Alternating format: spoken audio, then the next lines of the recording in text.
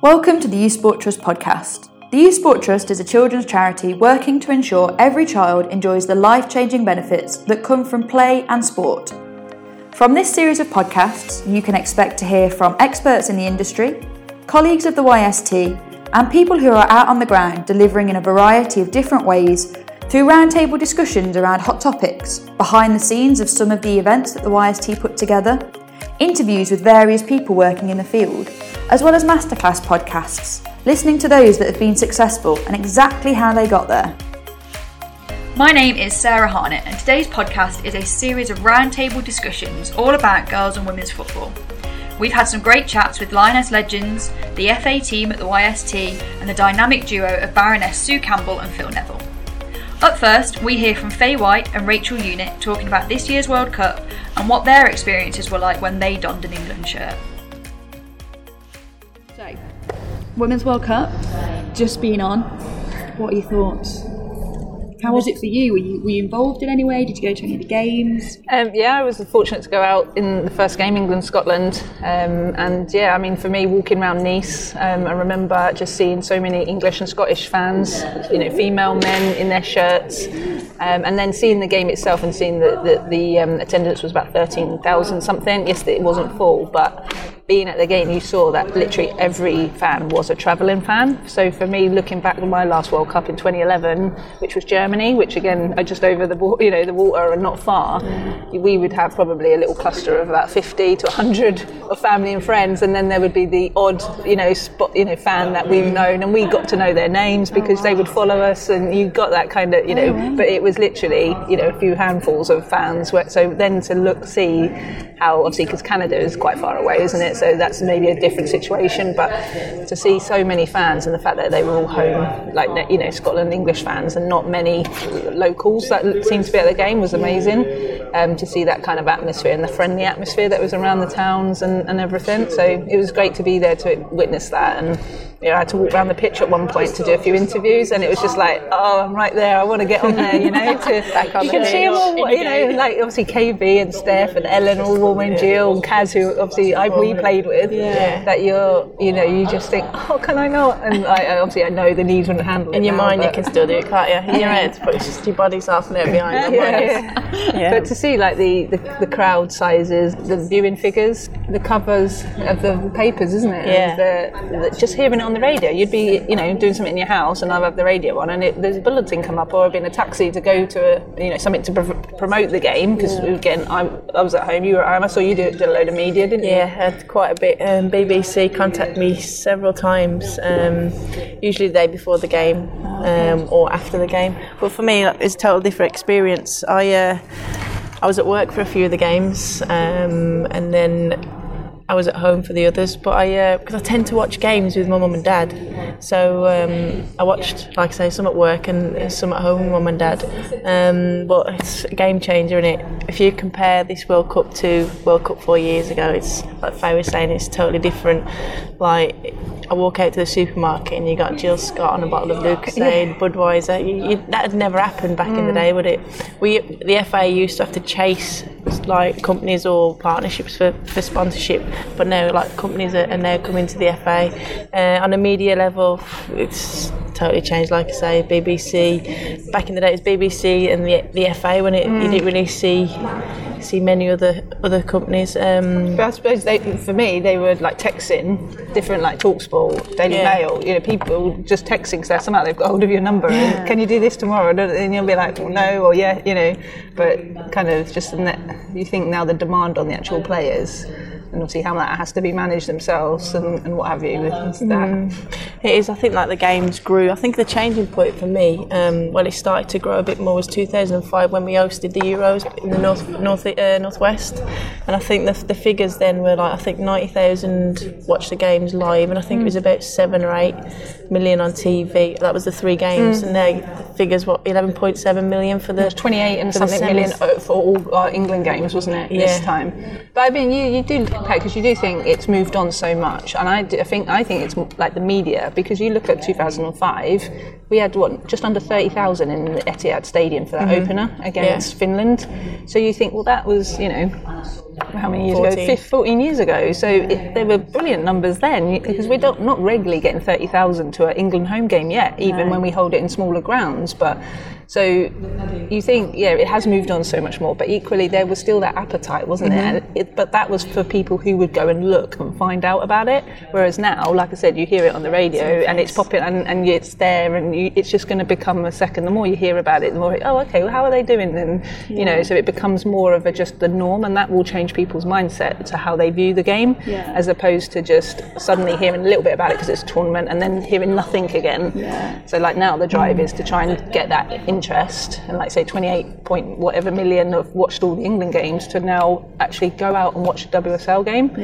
Go to your local club, find it, and that's where now the onus on the FA and the clubs to really make that communication of that, knowing where to find it easy for those people that the hardcore people will find out and will delve, and if there's a problem along the way of getting tickets, they'll keep going, whereas there's some that will go, well, I've tried, actually it's too hard, I can't be bothered, so it's trying to make sure we do that. And that, in fact, some of the WSL games are now going to be in men's stadium, so again it gives that, we can go there for a cheaper amount, similar to the Olympics in 2012 really, wasn't it? Everyone wants to go because they want to experience that atmosphere, but also the relative, some of the tickets were more accessible and cheaper, etc. And you'll get those people that want to go to the game, but they're also, well, let's go and watch this because it's in a great stadium, and then they'll be, hopefully, as soon as they see it live and they see the impact that the players give to the fans when they, after the game, when they stay signing, that close, that touchability almost to the top players, where you don't never get that in the men's game. Well, I guess so it's so important. Yeah, like you've said there,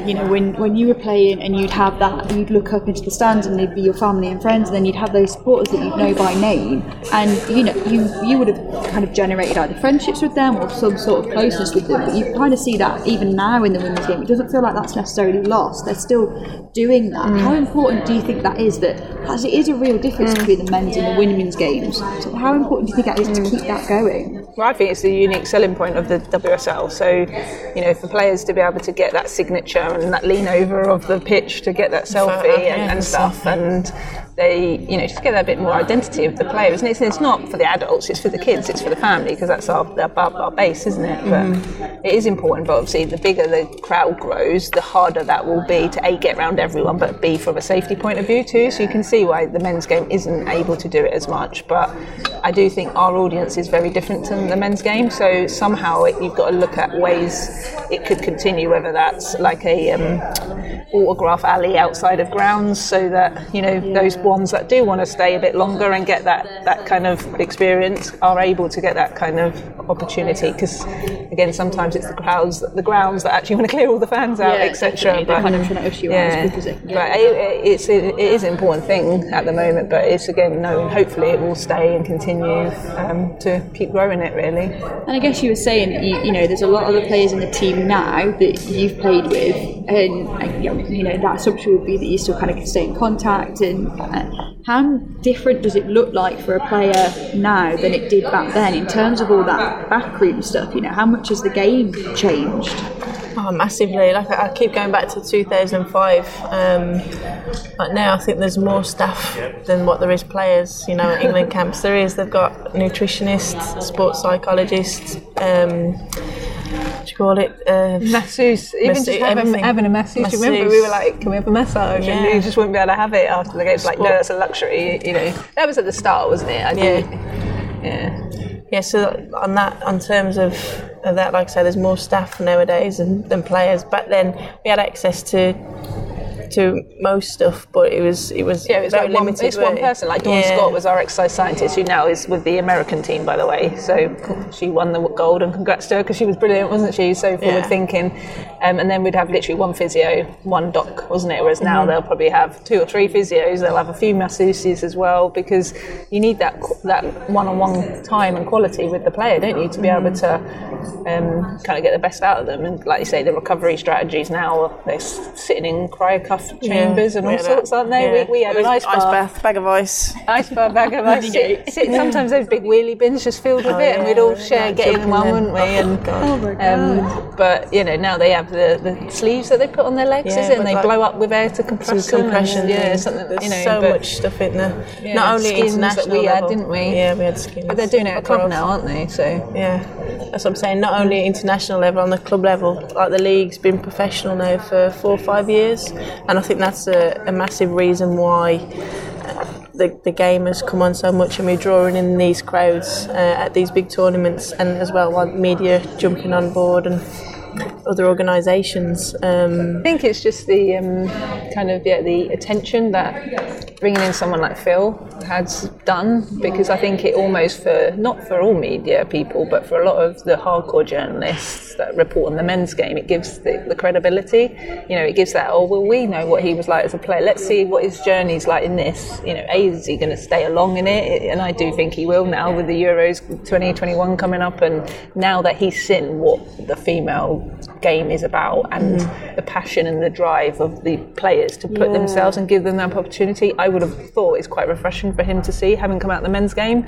And you can see that kind of bond that's happened, isn't it, and how he's really got to know every single player, got to know the history of the game, former teams and players and everything. So but I do think for some of the media, it's helped give them that little bit of stardust kind of experience. And then obviously with his draws like David Beckham and people like that coming to games and high-fiving Sue, and and just that side, and him now being interested, it just opens the door to a whole new level, which is great. But equally, we've known that that's been the quality. Like say, even in 2005, the game has improved as far as speed, strength, ability, touch, because they are touching the ball. Like sometimes we train 2-3 times a week with the ball at club. And then obviously when we meet at international, we'll get the ball and we'd be touching it every day, 2 times training twice a day, but like week in, week out, and then you're doing that but around full-time jobs, and so the recovery is not there. You're not just solely, you go to training and knackered before you even start, and haven't eaten properly, and all sorts. So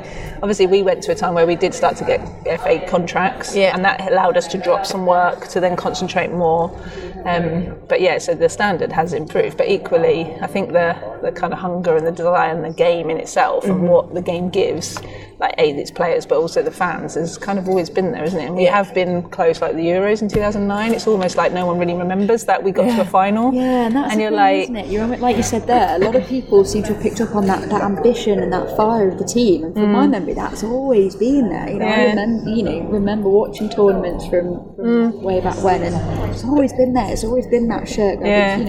For players to be going out, sometimes unpaid and like you said, it's purely for the love of the game, and to drive it. And we knew quite early on, certainly as England players, but once I was captain, it was that I have to step and do the media side of it. I had to learn, because it was like, I remember at that time a lot of us were probably shy to do all that, weren't we? Because it was really like, no one really gives us any credit. Why are we going to go out there and put ourselves on that level to talk about it? But it was like, well, if you don't believe in the game itself, we're not going to be able to make it grow. So it was almost like, we're going to go out there and start talking about it, and really pushing it and saying, cover us, we are here. So it was important, wasn't it? But also that role model. I think you argue every player, I did, just loved just as much as putting on the shirt or the armband, was to know that there'd be a young girl maybe looking up going, I can do this, I want to do that maybe, or actually I love football, I'm going to do it. I'm not going to just listen to someone that says I shouldn't, or the fact that there's not a local club that I can't get to. I'm going to nag mum and dad enough to get me to take me or whatever. Opportunities are massive nowadays as well. That's the thing, isn't it? Like, but visibility is now obviously increased. But have you found, like, for you guys, is your visibility now increased? We're now also talking about like Lily Parr, who nobody, you ask quite a few probably now, anybody that's involved in women's football, and nobody would have known about her, whereas actually she's now a name from 100 odd years ago, and people are going, oh God, there's history to this. Well, it's important to recognise that, isn't it? And like for her to have that statue up at the National Museum is important, because it shows that the game was there and they were drawing 50,000 then. Obviously, yes, men were at war and the men's game wasn't really going on, but it was almost like, well, it had that draw then. It doesn't, women did play it, and it shouldn't have been, stopped for as long as it was. But it's good that kind of history is covered, and the game that people recognise that, I suppose. Starting now. Yeah, exactly. And like we knew, like with America, I remember when I first joined the team, we would play them, and I remember we played friendly against America in America, and it wasn't a proper official cap. So that's the thing. We played friendlies where they weren't even caps, were they? Initially, that's why they've got about 400. Yeah, that's why we'd have had about 200 each, if we'd have. No, not maybe that much, but we used to get battered 8 or 9-0 by America, and then to get to 2011, you remember that at Leyton Orient where we beat them 2-1. Yeah, just before the World Cup. Yeah, and it was just like I remember standing on that pitch going from '96 when I would have joined the team to getting lost, losing, and the gap between us being massive, basically, as far as finance, number of girls that play in their country, how they even train and prepare for tournaments, etc., compared to how they're like months in advance, aren't they, together? And then, to see, and you think, well, we went from 8 and 9-0 to then beating them. Yes, it wasn't a game, a proper tournament game, but that was the first time I remember beating them. Yeah, it was like that we'd ever beaten them. And I remember standing on the pitch going, I'm just going to take in this moment because they are the ones up there, they're the top of the tree, and we've just beaten them today, and they didn't know what hit them, did they, in that first half? We were like, got to be a feeling to take away. Exactly. Just lock that, don't you, and just pick that out when you need to. Moving forward, what are your hopes? What are your hopes for the grassroots game, and what are your hopes for everything in between, all the way up to the highest level? Yeah, I think obviously since from the World Cup, I think the game's only going to grow. I think without grassroots football, there wouldn't be as many teams, as leagues as there is now. So I think grassroots, it is the backbone of women's football, and events like this are massive. And the more events we can have on like this, obviously, the better, and the more participants we're going to have. So I think the game is going to grow, and it's continue to grow. And I think the more successful we are as a nation, the more participants. Like Faye was saying, that the girls are role models now, and I think every little schoolgirl, or even boys, will look up to these players, knowing they can play football, and the opportunities are out there as well. Not only in schools, you've got thousands of clubs, local clubs. You got Centre of Excellence, academies. When we started, we had none of that. So, you're very lucky if you want to play football these days, it's the best time to get involved. Yeah, it's almost that thing, isn't it? If you want to play football, you can. Yeah. Whereas actually, I started playing when I was like 5, and I wanted to play football, go and do it in the park with your mate. A struggle, wasn't it? How about for yourself? What are your kind of hopes for the grassroots and beyond? Well, as far as from competing on the national stage, it's when you look at America, and they've got something like 1.6 million girls playing, it's like, or to pick from their pool, I think they said, is so different to what we have, but we need to grow that number. And I think the option is, it's about, with girls very much, it's about it being very social and team kind of focused too. So the programme like here today, and the Game of Our Own programme, etc., is just a brilliant way, because that is just getting girls to be the ones that are inspiring each other to play and encourage each other.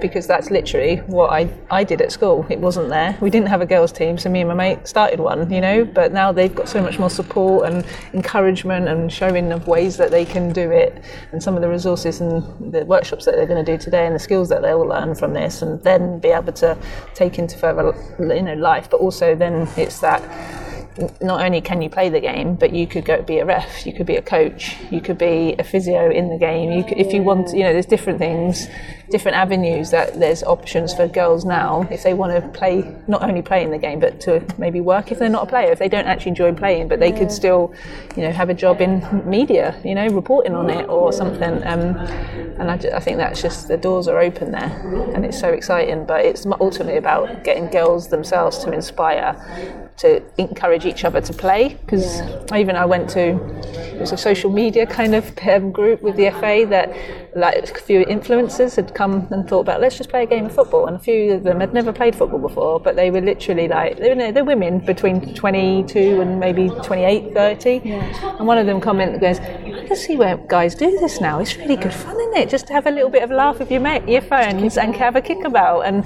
there wasn't, all the rules weren't being applied, but they were just enjoying it and having fun. And that's the same for not only like adults, but also for the kids, but it's then using that and having those social groups to then go out as a group, or as a family, or as in groups with your friends, to go and watch the women's game. Because I think that's only how we're really going to grow like the attendances, because I think, are we going to seriously see stadiums full of men supporting the game? It's more acceptable for guys to go out there and watch the game, isn't it? But we need like families and young children and young groups of women going and supporting and championing the game and enjoying it as well. Up next, from World Cup to grassroots, the YST team give us an insight into the programmes that are out in schools right now, encouraging girls to get involved in the national game. Following on from the chat with the Lioness Legends, obviously we've now got the YST team around us to talk about sort of girls and women's football. Do you guys want to introduce yourselves and just tell us a little bit about yourselves and what your role within the game is? Faye Nichols. I've been working in women and girls football for 20 years now, mainly at sort of county level within county FAs and county sports partnerships. Just very passionate about grassroots girls football, where it is in the community, and then obviously in this job around those kind of links within schools, and just basically giving girls the opportunity to play football, because when I was growing up I didn't get a chance to do that. I just got to play in the playground in the park and loved it, but it was still very much a boys' sport, so it's great to have a career where we're helping girls to be able to access football anywhere they want to. Thank you. I'm Nikki Russell. I'm one of the development officers here at the Youth Sport Trust, so supporting our programmes across girls football. Massively passionate about girls football. I still play for the local team, do a lot of coaching. I've even dabbled in a bit of refereeing as well. So try to get about and watch a lot of football and things like that. And just really passionate, just to echo what Claire was saying around how we can give girls more opportunities in schools, but also that wider community piece and how we're really joining the dots across the football pathway. I'm Ellen Faulkner. I'm Development Manager for Girls Football Programmes here at the Youth Sport Trust.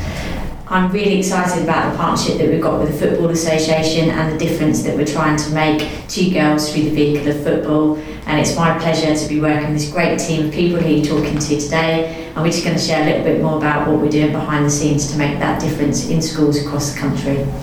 I'm Tash Walker. I've been here at the Youth Sport Trust for just under 3 years now. I'm the project officer in the girls football team, supporting the programmes and the partnerships. I've been playing football since a really young age and still play to this day. I've now got involved in coaching, so I'm really interested in inspiring sort of the next generation of girls to not only play football but be involved in football in any capacity they wish to.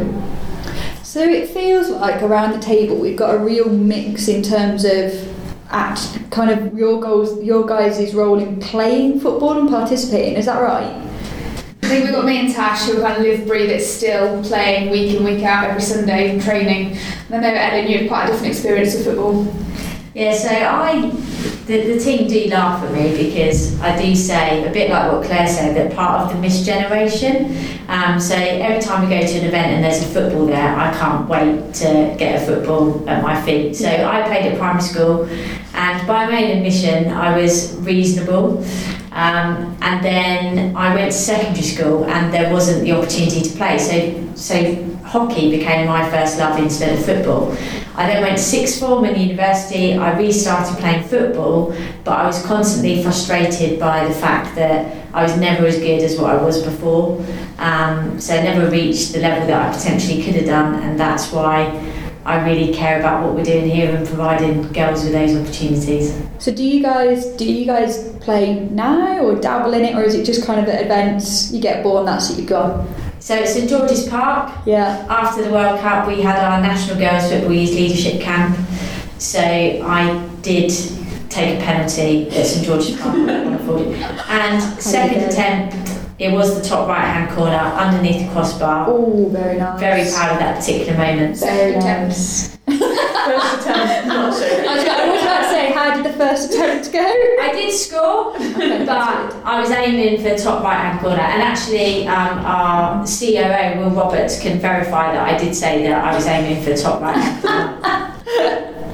Love that. So I guess you kind of touched a little bit upon the Youth Sport Trust role within women's football, girls football. Can you kind of elaborate a little bit more on, in particular, what's going on in relation to that? Yeah, so we've got a really exciting partnership with the Football Association. and supported by Barclays, there's a huge drive to ensure every girl has equal access to football in school by 2024. Okay. So when we say equal access, what does that actually mean? It means that girls have an opportunity to experience football within the curriculum time. That's where, as we know, all young people have an opportunity to be part of a PE curriculum. Yeah. So therefore that's a big driver for us, because that's where we can get to everyone. But in addition to that, it's opportunities for girls to be able to participate in girls-only activities, also opportunities to compete and to lead, so that we can generate that next generation of workforce that potentially goes on to become coaches, officials, administrators in the world of football. Yeah. So I imagine there's a heck of a lot of logistics, and what does that look like? What kind of programs are they? So if someone's listening to this now and they're thinking, well, that sounds good, and my daughter's in primary school at the minute and I'd like her to be playing football, or I am a primary school teacher, or I'm at various different roles. What's available? What's there? So the first part of this is around building the infrastructure. So supported by Barclays, who have put significant investment into a partnership with the Football Association, both at the Women's Super League level, but also there's a significant investment that's gone into supporting the creation of FA Girls Football School partnerships. And in really simple terms, they're family of schools working together to grow and develop girls football in the school. So there's a strategic lead who's got approximately 1 day per week, and that individual is about understanding what the position is of girls football is in those schools and what they can do in terms of programme support or helping to influence and advocate to enable these girls to have equal access and opportunity. So alongside the infrastructure piece, we've also got some really exciting programmes, really innovative. What we know from our Learning for Girls Active, which is funded by Sport England and delivered in partnership with Women in Sport, is that we absolutely need to make sure that we present girls with an offer in a really different way, and that's often led for and created by girls.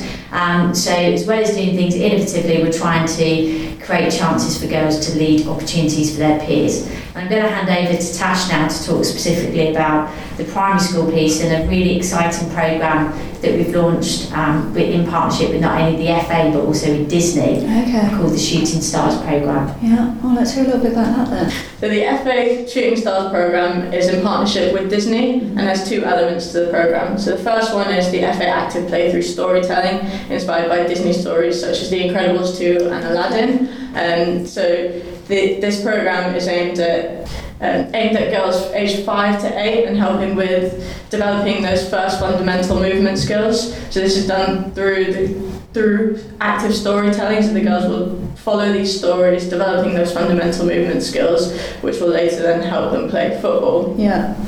The second part of the programme is the girls' football clubs, inspired by Marvel's Guardians of the Galaxy. So this develops from the fundamental movement skills they would have developed in the first steps of the programme, continuing that storytelling element, but increasing the level in that first sort of introduction to football and the skills that they'd use to play football. You think it's in, obviously you've got some big names in there, you've got Disney, and then you've got the Disney stories, and you've got Marvel coming in, and I guess children, young people, Disney's a massive brand, and it's something that most people tap into, whatever age. I think it's important to have people like that on board to bring young people in, to bring girls in. I definitely agree. I think there's such a big piece around having something that girls can relate to. It's characters they see on a day-to-day basis, and they'll want to be involved in that. It's the familiarity as well of having something that they can connect to. So I guess in terms of those stories, I think Disney, it's very well known for its princesses,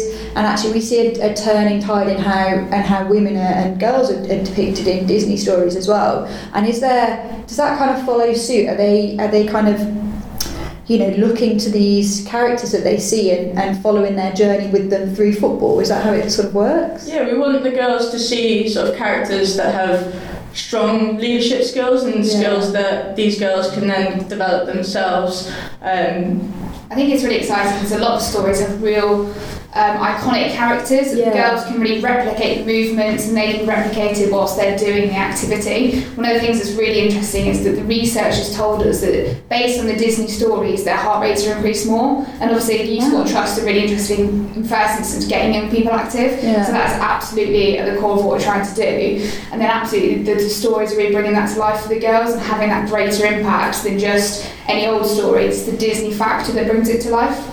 And I guess it's the age that you're describing there, between 5 and 8, they're just coming through reception age where they're doing a lot of play, which is sometimes structured but also unstructured. And I guess actually you're almost able to follow that theme, is what my assumption would be, and continue to use that play theme alongside the Disney images and characters to be able to carry that on. Yeah, they really get immersed in the story and they lose their imagination within it. So they're almost lost in play. So they're moving without realising that they're moving it, and the way the content's been written and developed and tested quite profusely means that the movements that they're actually doing when they are mirroring characters or playing games as part of the activities immersed in the story on a mission or some type of task that they've been set, does genuinely develop their fundamental movement skills. But also what's really interesting, as well as the increase in the heart rate and the intensity of it, is the social skills that they then develop. They work in teams, they pair up, they work in small groups,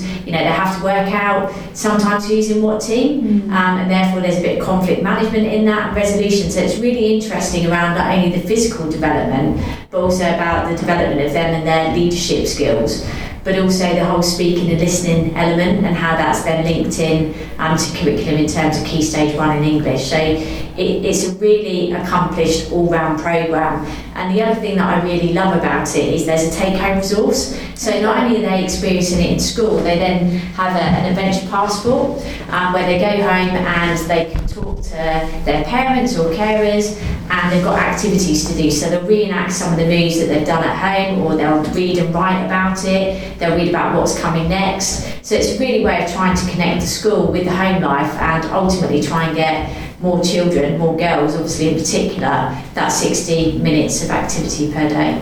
And do you think, I guess, as a group, do you think that's really important and imperative in really bringing to life girls' football and getting more girls to play, is by bringing the school, the parent and the young person together almost in that triad? Yeah, and the big thing to make the point around active play is there's no football. This is about girls feeling competent and confident in their own skin and being able to move, being able to do activity, because that then prepares them longer term for then starting to introduce to football or other types of activities. So it really is fantastic that the Football Association and Disney, have invested in this to make this possible for girls to access. And at school that we were at recently, Willow Tree School, where we've done a lot of the piloting and we've launched the programme, they've taken a really targeted approach to engage certain girls in these activities, so girls that predominantly aren't particularly active or maybe lack skills and confidence in the social setting. So they've really thought about the girls that they're targeting to come to those clubs to really make a difference and improve their overall lives and well-being. And I guess it's that, working with that school, if there are other schools that are interested in taking part in these programmes, how do they go about doing that? What's the next steps for people? So through FA Girls Football School Partnerships, supported by Barclays, schools that are part of those families of schools can access face-to-face training that's provided here by YST Learning Academy tutors who have gone through an orientation process both with us, the Disney and the Football Association. So there's an opportunity for face-to-face, and we've modelled that differently, taking into account the various different demands on people's time within primary schools. And I think one thing really important to add here, that this isn't just aimed at teachers or teaching assistants. This can be lunchtime supervisors or other adults working in the primary setting.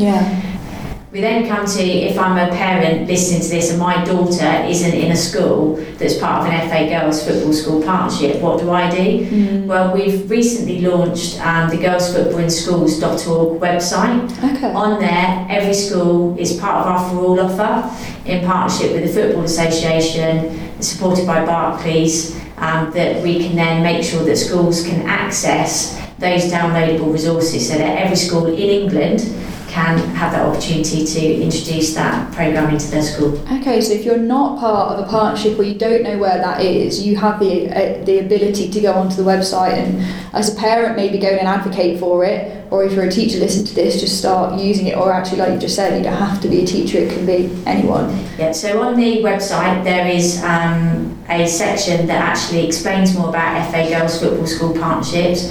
There is a map so that somebody can go on and see where they are to see where their nearest partnership is. Now, if they're passionate, if they're not currently part of a partnership, but they're passionate about getting involved in future, at the end of February 2020, we will be recruiting for more FA Girls Football School partnerships. So there's an opportunity not that far away to join us in the next academic year as part of this overall drive and movement to give every girl access to football in school. And if a school's interested in that, where do they go to keep an eye out for that? Where does that get launched? Is it Twitter? Is it through email?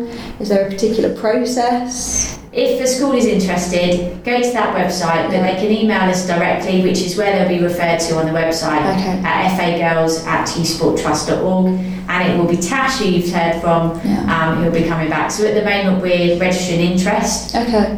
We also have got our YST team of development managers who are having conversations locally with different schools out there in the network. But we're really looking for families of schools. This isn't just about one school signing up, it's about groups of schools working together where they can then access funding for an individual to then run that across those series of schools. And I guess actually, I mean, you know, opinions across the room, it really does feel like girls or women's football has turned a corner in the last, you know, year, 2 years especially. It feels really different. You know, what do you think have been the successes so far? Both, I guess, within the four walls of YST in terms of the stuff that's going on in here, but also just in general the stuff that you're seeing outside day to day, either when you're playing or coaching or in other roles. I think it's an interesting one you mentioned earlier around the parent piece and the influence of parents, and I think that comes to how we want to create that joined up offer, both of what we're doing within schools but also into community setting, because absolutely want girls to find an offer that's right for them, and we hope that is absolutely within school, but we also want to transition them into community settings, and I think that's where we're going to see the growth and the real development moving forwards, is how joined up the approaches are. It's not hopefully just going to be a little bit of football over here, a little bit of football a few hundred miles away. It's that whole joined up piece, and I know Claire's got a lot of experience of what that looks like in the community setting, and that has evolved, and hopefully those pathways are only going to get better. Yeah. And what sort of successes have there been so far?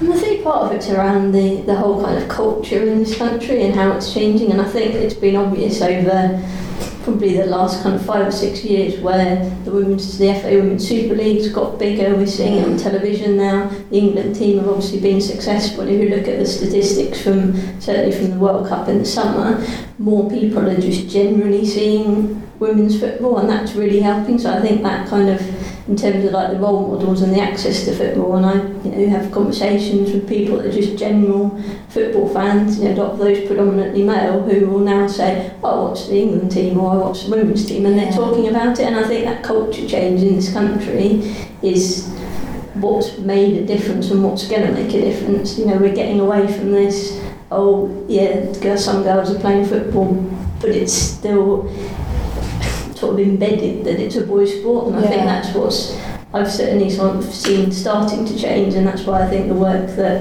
we're doing within schools now is kind of that next piece that's really going to work, because unless girls access it and see it within schools, you're still stereotyping. There's still a lot of that kind of gender stereotype. So I certainly think the exposure at the top end is making a massive difference in terms of mindsets of the wider society, which then makes it easier if you're a woman or a girl and you want to play football, because it's okay, it's just a sport, it's no different than any other sport. So I think that's kind of what's changed over the years.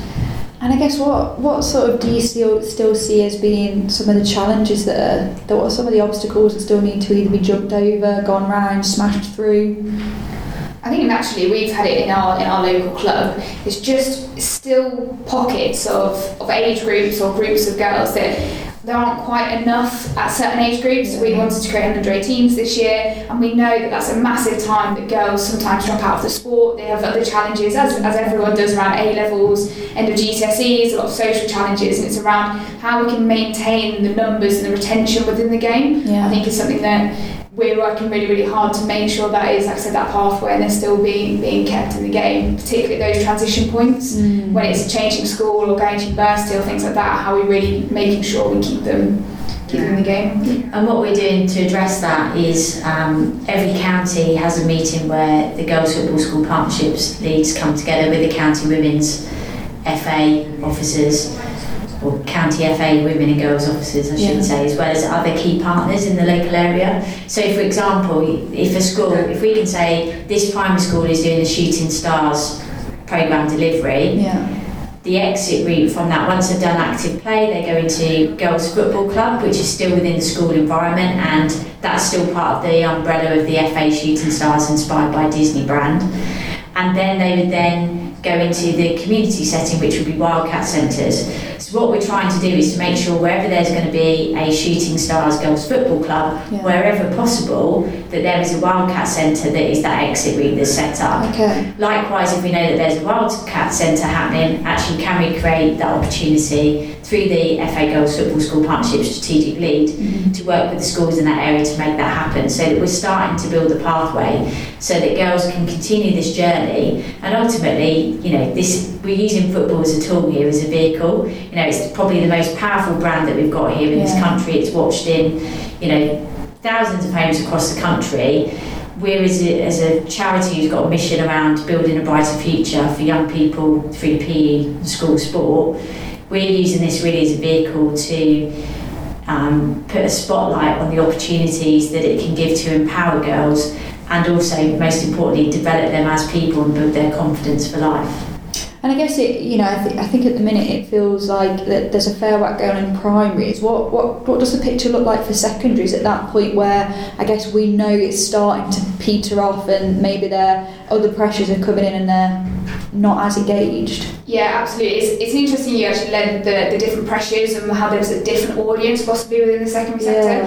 And our Game of Our Own programme is our curriculum offer within secondary schools, particularly in Key Stage 3. And the big thing about Game of Our Own is it's changing your approach to delivering curriculum in PE, and it's all about having a life skills approach and making those life skills explicit for girls, because we know that actually that's probably what's going to interest the girls more in the physical education and in their lessons, is developing those life skills. And we know that they're really important, and as Ellen said, around developing girls as leaders and having those skills and that confidence. And actually we use football as the vehicle to make that happen, and that absolute life skills is the core to the Game of Our Own programme. And we support teachers, and we train teachers in how to deliver that life skills approach to PE using football as the vehicle. And part of that programme, as we've kind of said, everything's about developing leaders as well, is an extracurricular offer. It's about they can send 6 girls football activators to attend a day's leadership training, to undertake either a delivery role, so that might be around coaching, officiating, event manager, or they might follow a different pathway, which is marketing. So they might look at how they actually engage girls in their school in football, how they market football to girls, and what girls want from football. So it's a really exciting programme. It's really, really big, and it's something that's evolved over the course of 3 years, and it's something that we're always evolving to make sure it's fit for the needs of the schools we're working with. But having that curriculum offer and the teachers generating that excitement through the curriculum piece, to then have that exit route that is led by girls in the extracurricular space, is really exciting. It feels like, terminology like using football as a vehicle, developing leaders, putting a media aspect on it. I mean, I guess people play football and it's for the love of the game, and most people that play football is for that, but actually you then don't tend to find many adults kicking a ball against a wall anymore. So it is for the love of the game and for the love of the ball, as it was, but actually if you're carrying on into adulthood, you're doing it because you're socialising with friends, because you like the structure it gives, because you enjoy the life skills it brings, because as you get older, I guess you acknowledge that more. It feels as though actually what in the past may well have been football first, everything else second, is now everything else first, and football will drive it all. The key for us is, what we're doing here is about every girl. Yeah. So we have to do things differently. So there'll always be the girls that naturally love football, like Nikki and Tash growing up. They're always going to play football because they've got a natural flair and love for the game. What we're trying to do is present football in a different way through innovative programming, through encouraging girls to think about what that Africa could be. So is it indoors instead of outdoors? Is there music playing rather than no music? How can we make it so it's much more attractive to that wider audience? And then naturally, once people come into that environment and that experience, they start to really enjoy it. They're having fun with their friends, and that's been a huge success of the Wildcats programme. It's been about fun, friendship and fitness, and yes, football is the way that that's delivered, but the focus is on those three elements, and it's really looking at how we can incorporate those kind of ethos and principles, and girls driving that change for other girls within the school setting. I think just to build on that Ellen said, I think there will always be football for those that love football, and there will always be that pathway where, as a confident young girl, I was ready to go straight into club. I loved competition, and I've gone through that pathway. And I think what we're really exploring is how, like Ellen said, around every girl, and those different opportunities for everyone to access it, as well as just those mainstream people who are really happy to go through the existing pathways. And I guess it feels like you have that balance within the team in terms of two that have very naturally been drawn to football and love it because it's the sport that they choose to play, and they've really found the pathway, I guess what you might call the more traditional pathway, is completely suitable, and two people that haven't had that experience but actually want to drive it in a different way. I think it's important as well not just to focus on football as players, because when you look at the whole structure of football, and I think I've found this as I've kind of moved on through in my career, that actually coaches are really important, administrators behind the scenes are really important, and even more so now that kind of media and marketing, which is why it's great that the Game of Our Own programme is focusing on how you market that, because those people that do that and enjoy that side of it might not be great players, they'll have a passion for the game, but actually it's kind of how do you put it out there, because like anything, if you're going to do something well, you need to tell people about it, and it needs to be engaging. And in the space that we've got at the moment around kind of social media and media, everybody is fighting for people's attention, so it's really important that we do that. So I think in terms of this kind of whole programme, it's also putting that across to the girls that actually there's a lot of wider opportunities, not just within sport, but actually, they're all transferable, aren't they? You might get involved with sport or, any other kind of activity when you're growing up, and then you find that actually all those things then kind of help you in terms of your career. And I think that's what this whole programme is about. It's about helping girls to grow up so they're physically and mentally healthy and happy, and they've got skills that they can, I guess, gives them a place in the world, and I think that's really important. I think that's a big thing is showing girls that you can make a career through football that's not just playing and coaching. For me, I didn't know that jobs like the one I have now even existed, and it's sort of sharing that world with these young girls is if you're interested in this is something you can sort of develop. You can look at Alex Scott, who's now a pundit on TV. That's a career pathway if that girl is interested in that side of media. That's something that they can follow. It's just sort of opening the doors to all the girls to see this is what you can choose from. Follow whichever pathway you like, and there is opportunity out there for you. And I mean, you touch on that point of kind of coaches and administrators, and actually for those exit routes to be there, you need a whole wealth of people to enable that to happen. And I guess the assumption is that maybe not intentionally, but you are going to be influencing those lunchtime supervisors, the teachers that actually may then well step out into the community and go, okay, I'm ready for whatever's next, so I'll come and be a club chairman, or we'll start a club, or I'll be a coach, or referees. I mean, we're now seeing sort of Sian Massey being talked about really regularly, but generally just Sian Massey, but she's a trailblazer. I think that's the thing now, there's a lot of people that are leading the way, and then it's almost the more this kind of mass audience, the more we can get in that kind of group of everyone doing more, that's how it becomes embedded. So I think for young people at the moment, there's a fantastic opportunities out there, and people will keep trailblazing, but hopefully we'll get to a point where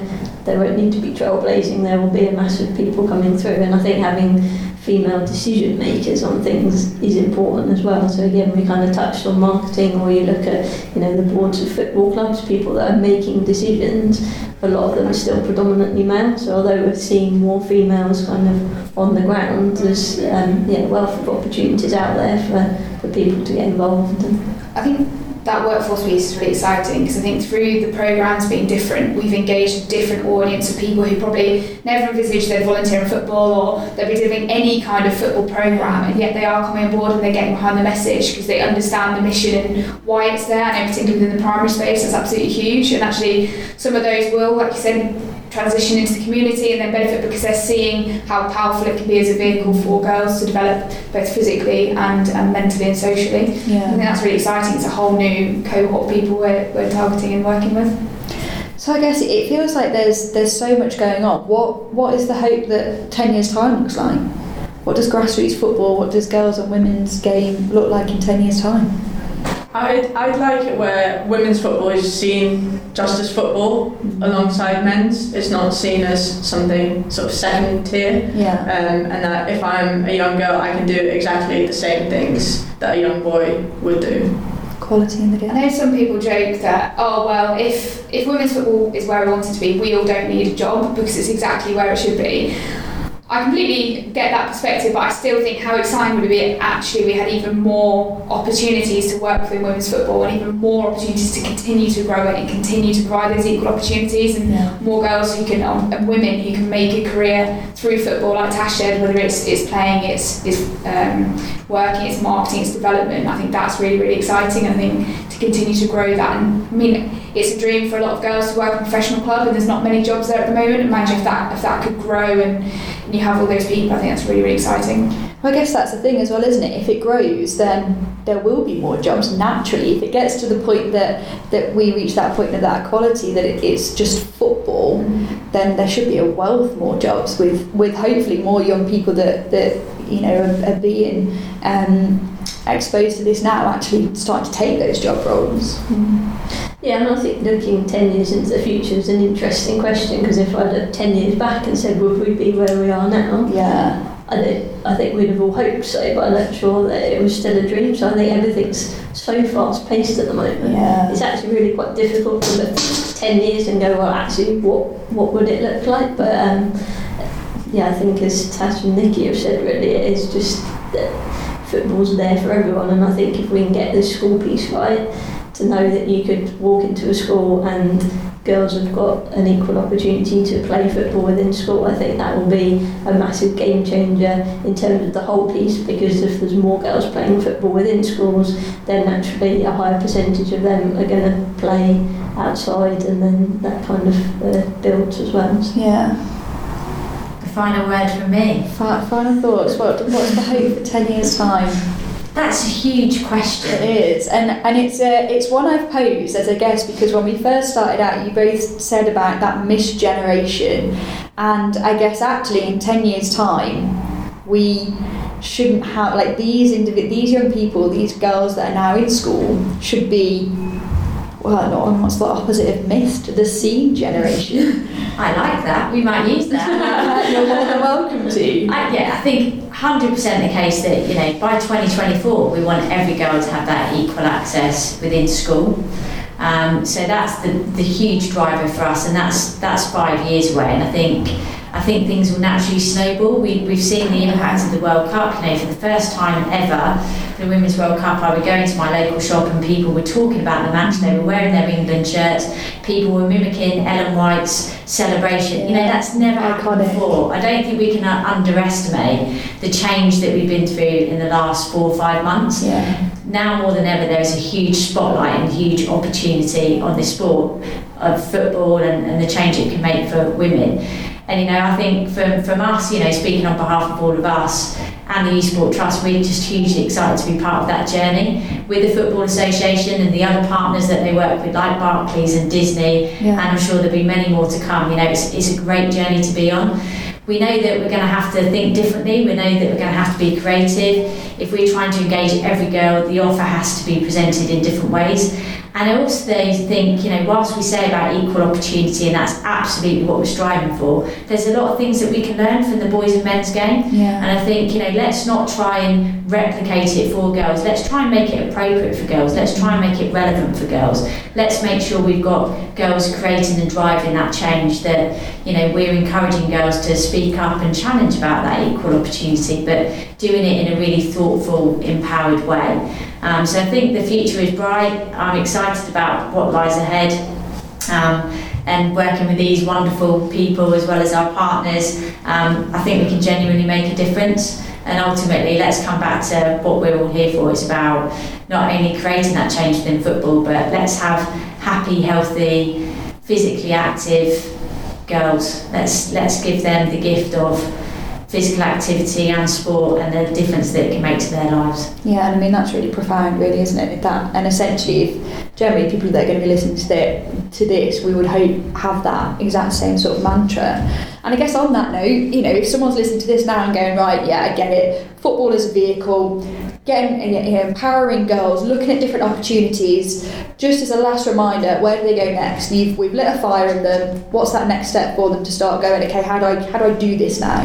www.girlsfootballinschools.org. Brilliant. Or you can email us at the Youth Sport Trust, fagirls@youthsporttrust.org. And now we hear from Baroness Sue Campbell and Lioness manager Phil Neville about the journey of women's football and a peek into what the future holds. My name is Sue Campbell, and I'm the Director of Women's Football at the FA.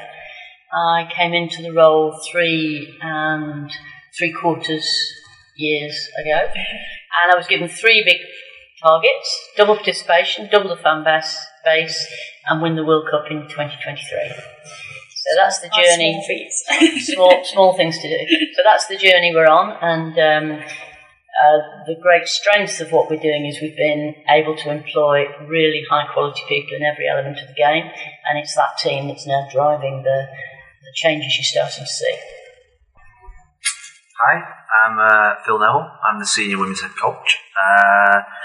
My job is obviously to coach the team, improve standards, get the right results on the field, as well as help grow the game at all levels, integrate some fantastic young players that we've got in our pathway system, set the standards for elite football within the women's game. Obviously go out there and watch the best football teams in the WSL, our players playing across the world, see best practice, and implement those things into the Lioness culture's values and performance strategy, and it's been the best thing they've ever done. And I think that was something that I picked up on. So you've just recently done the keynote for the School Games Summit as well, and you said that actually moving from men's football to women's football is one of the best things that you've ever done. Can you tell us a little bit more about that instead? Well, I think when you join something that is at the start probably or mid-start the journey, you're playing a part in something that is groundbreaking. I think that's what we've seen over the last 18 months. You're playing a small part in something that's groundbreaking, that's a massive momentum shift, but it's also the effect that you're having on young girls, female sportsmen, female footballers' lives that I think is the biggest impact, and it's the biggest inspiration to me is the young girl that comes up to you and saying, I watched your Lionesses play, my hero now is one of your players, and now I'm playing football. That is far greater feeling and satisfaction, I think, than going out there earning X amount of pounds or winning a medal. I think that has a greater impact on society, on your life, and that is probably what gets me out of bed every single morning. And I think that's what inspires the team at this moment in time.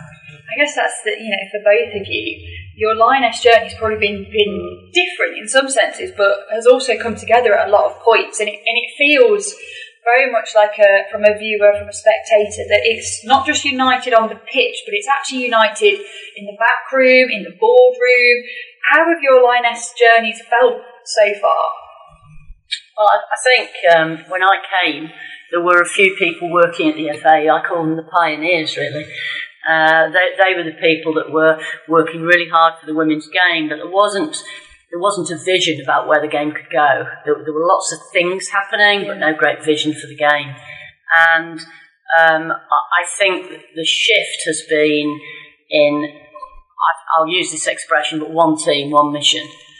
So as we've appointed people, there's been a real consistency, just like there is with Phil and his values for the team that play on the pitch. Yeah. We have a similar, we meet every 2 months. Every one of my team is in a division of the FA. I don't have a women's team as such. They are embedded. So whether that's in marketing or participation or television or whatever, they're all embedded across the place. And we come together every 8 weeks and we talk about the culture that we're all working for and what we're trying to accomplish. So there is a really strong sense of a togetherness behind the scenes. Yeah. We've still got a journey to go inside the FA as a whole organisation. Okay. I think I'd be kidding you if I said, it's all roses and easy. It isn't. But then anything that's worth doing, anything that's pioneering, anything that's cutting edge, is always going to be tough. And there are days when it's very tough. Yeah. But there are so many rewards. And for me, one of the biggest pleasures I've had is working with Phil. Having Phil join us in January 17. 18. I'm getting too old. 18. I love that. To take the women to a new level was going to take someone with enormous coaching ability, but also enormous emotional intelligence. And I think it's been a pleasure and a privilege to work with Phil. And we know we're still on a journey. Nobody's kidding ourselves. We've arrived. We haven't arrived. We're on a journey. And there's the analogy I use sometimes is, I feel like I started off on the beach and we've got to the foothills of the mountain. Yeah. But we can now see the mountain. We know what the mountain is, both in terms of the Lionesses, but in terms of the whole game. But we've still got that mountain to climb. So there's still a lot to do. Yeah. A lot to do. I think I actually had the easy bit because I think when we've been on this journey, you come across people below the surface that have actually been pioneering for the last 20, 30, 40 years. And you talk about, say, for instance, in my position, Hope Powell, Mark Sampson, Mo Marley, these types of figures that didn't have the platform that higher, they didn't have the facilities, the backing, financially in terms of what we have to give, what we can give the team now. Actually, I've come into women's football when just at the start of the boom where actually things are probably easier for me than what probably was for previous coaches and players. So the pioneers really are the ones that really need the plaudits now because they've had to fight down so many barriers and obstacles along the way to get to where we are now. I think Sue's exactly right. Now the vision that Sue's got and the FA have got for taking the game to the next level, I think means that the FA and us have to be even more braver and courageous because it's really out of everyone's comfort zone. We've never been into these charted waters again, in terms of, this can be scary, the fast that we're going forward. And Sue's exactly right. We're nowhere near probably where we want to be. There's lots of things beneath the surface that need still to be right for the players, for the organisation, for the structure. But I think what we've achieved over the last 18 months has been we've burst the barrier of the banking to now say, look, the waters can now keep going forward fast. Yeah. I think it's like, you mentioned in your keynote about Abby Baroness and the obstacles that she's faced, and actually those stories, it feels like for women's football there are so many stories and actually they're being told now and it feels like they're really starting to come through. Do you think that's important for that? It's the reason why the Lioness is connected with the public. Yeah. Not because of probably their football ability, which was a large part, but because of where they've come from and where they are now. There's a humility that the person on the street can say, wow, if that happened to her, that can happen to me. I can get to where I want to get to. Farrah Williams is for me the best example. Our most capped player, and what she's been through, she could write 4 or 5 books on what she's been through, and she's still playing now and trying to still play for England now. She's an unbelievable inspiration. And every single girl's got their own story, and now those stories are being heard, and that's why people are now looking at our players and saying they could be our inspiration and our heroes. Yeah. And for me, I came to the FA, yes, I do love football, but I came to the FA because I wanted to change the lives of girls and women. and not just in football. And I think when you see these young women and you see that they did have, every young woman will have moments when they meet this block in the road, and you've two choices. One is you back down and you don't express where you want to be or where you want to go, or you find a way over it, under it, through it, whatever it takes. And I think that's what's important to me, is that when we tell these stories, we're not just telling stories of someone in football, we're telling stories to girls all over the place. So you want to be an astronaut, and everybody tells you it's not possible. You want to be an electrical engineer, and you want to drive a train. Everybody says, girls, don't do that. Your answer is, no, they can, and they will. And I think that's really important. So I think it's much more than just football for me. Yeah. And I think Phil said that in his talk. You know, it's a much wider vision we've got. You know, it sounds a bit grand, but there's a really big moral purpose about what we're trying to do, which is we're trying to improve lives of girls and women across the country using football as our vehicle. And that's what motivates me every day. And I mean, can you feel that, you know, when you're selling out Wembley and we've just had the women's football weekend as well, and we, you know, as mentioned, the North London derby was fantastic. The game itself was brilliant, but seeing the spectators, and I went to Wembley and have played football from being a little and was just playing because I had a best mate that was a boy and was kicking a ball back in a garden. And for me, just walking that walk to Wembley was really emotional, because I was turning around and going, I never thought in my lifetime I would come to a packed out Wembley and see professional women playing the sport that I love. And it does. It then make you then go, I can do anything. It can, at whatever age you are. And you said that in your keynote as well. That actually, it's not necessarily just about the little ones, the young people, the next generation. You're actually almost inspiring the older generations as well. Well, two years ago, when we talked about going to a full-time Women's Super League, if I'd taken £1 for everybody who told me I was bonkers and it was not possible, I'd have retired a long time ago. Right? Very rich woman. But I had this vision that said if we could get the Super League to be a professional full-time league, get the product better, it would give England better players, and it would give the game a real profile. And 2 years on, that's been proven to be the case. And I think, you know, we're very early days. You know, you tend to think the game's very big and very large, and it is. But you know, we're at the very, very beginning of our journey. We've only really been full-time professional as a Super League. This is our second season. Yeah, which is incredible, really, when you think about it. This is quite a short catch-up for us with you. But a question I'd quite like to finish on was, you mentioned that at the minute you started on the beach, you feel like you're at the foot of the mountain. What's the top? What's the peak look like? Well, I think now we've got our hardest part. I think climbing the mountain is always the hardest part, and I think we're at probably that point nearly now where probably everybody's thinking, how do we climb this mountain? And I think that's the next step. And it means that the standards, the vision has to keep going forward, and we can't just think, oh, well, we've had great crowds, let's just all applaud ourselves, because really, that we've got to make this sustainable for the next 20 years, 30 years, for the next 50 years, for our grandkids and their kids and their kids. So it can't stand still. If you stand still, you get overtaken. All the world now are watching the WSL and thinking something's happening in England that's greater than anything else that's ever happened in women's football. That is a fact. And we must keep going forward. And investment, sponsors have got to keep coming in, which they are. And look, I think what I've witnessed over the last 18 months is that we get a big crowd and people are blown away. We're now getting big crowds consistently. So consistently now people are coming to watch our football. At the weekend, they came because the football was actually really good. That's why they came to watch the games, not because it was at Tottenham or Anfield, because the football was actually really entertaining.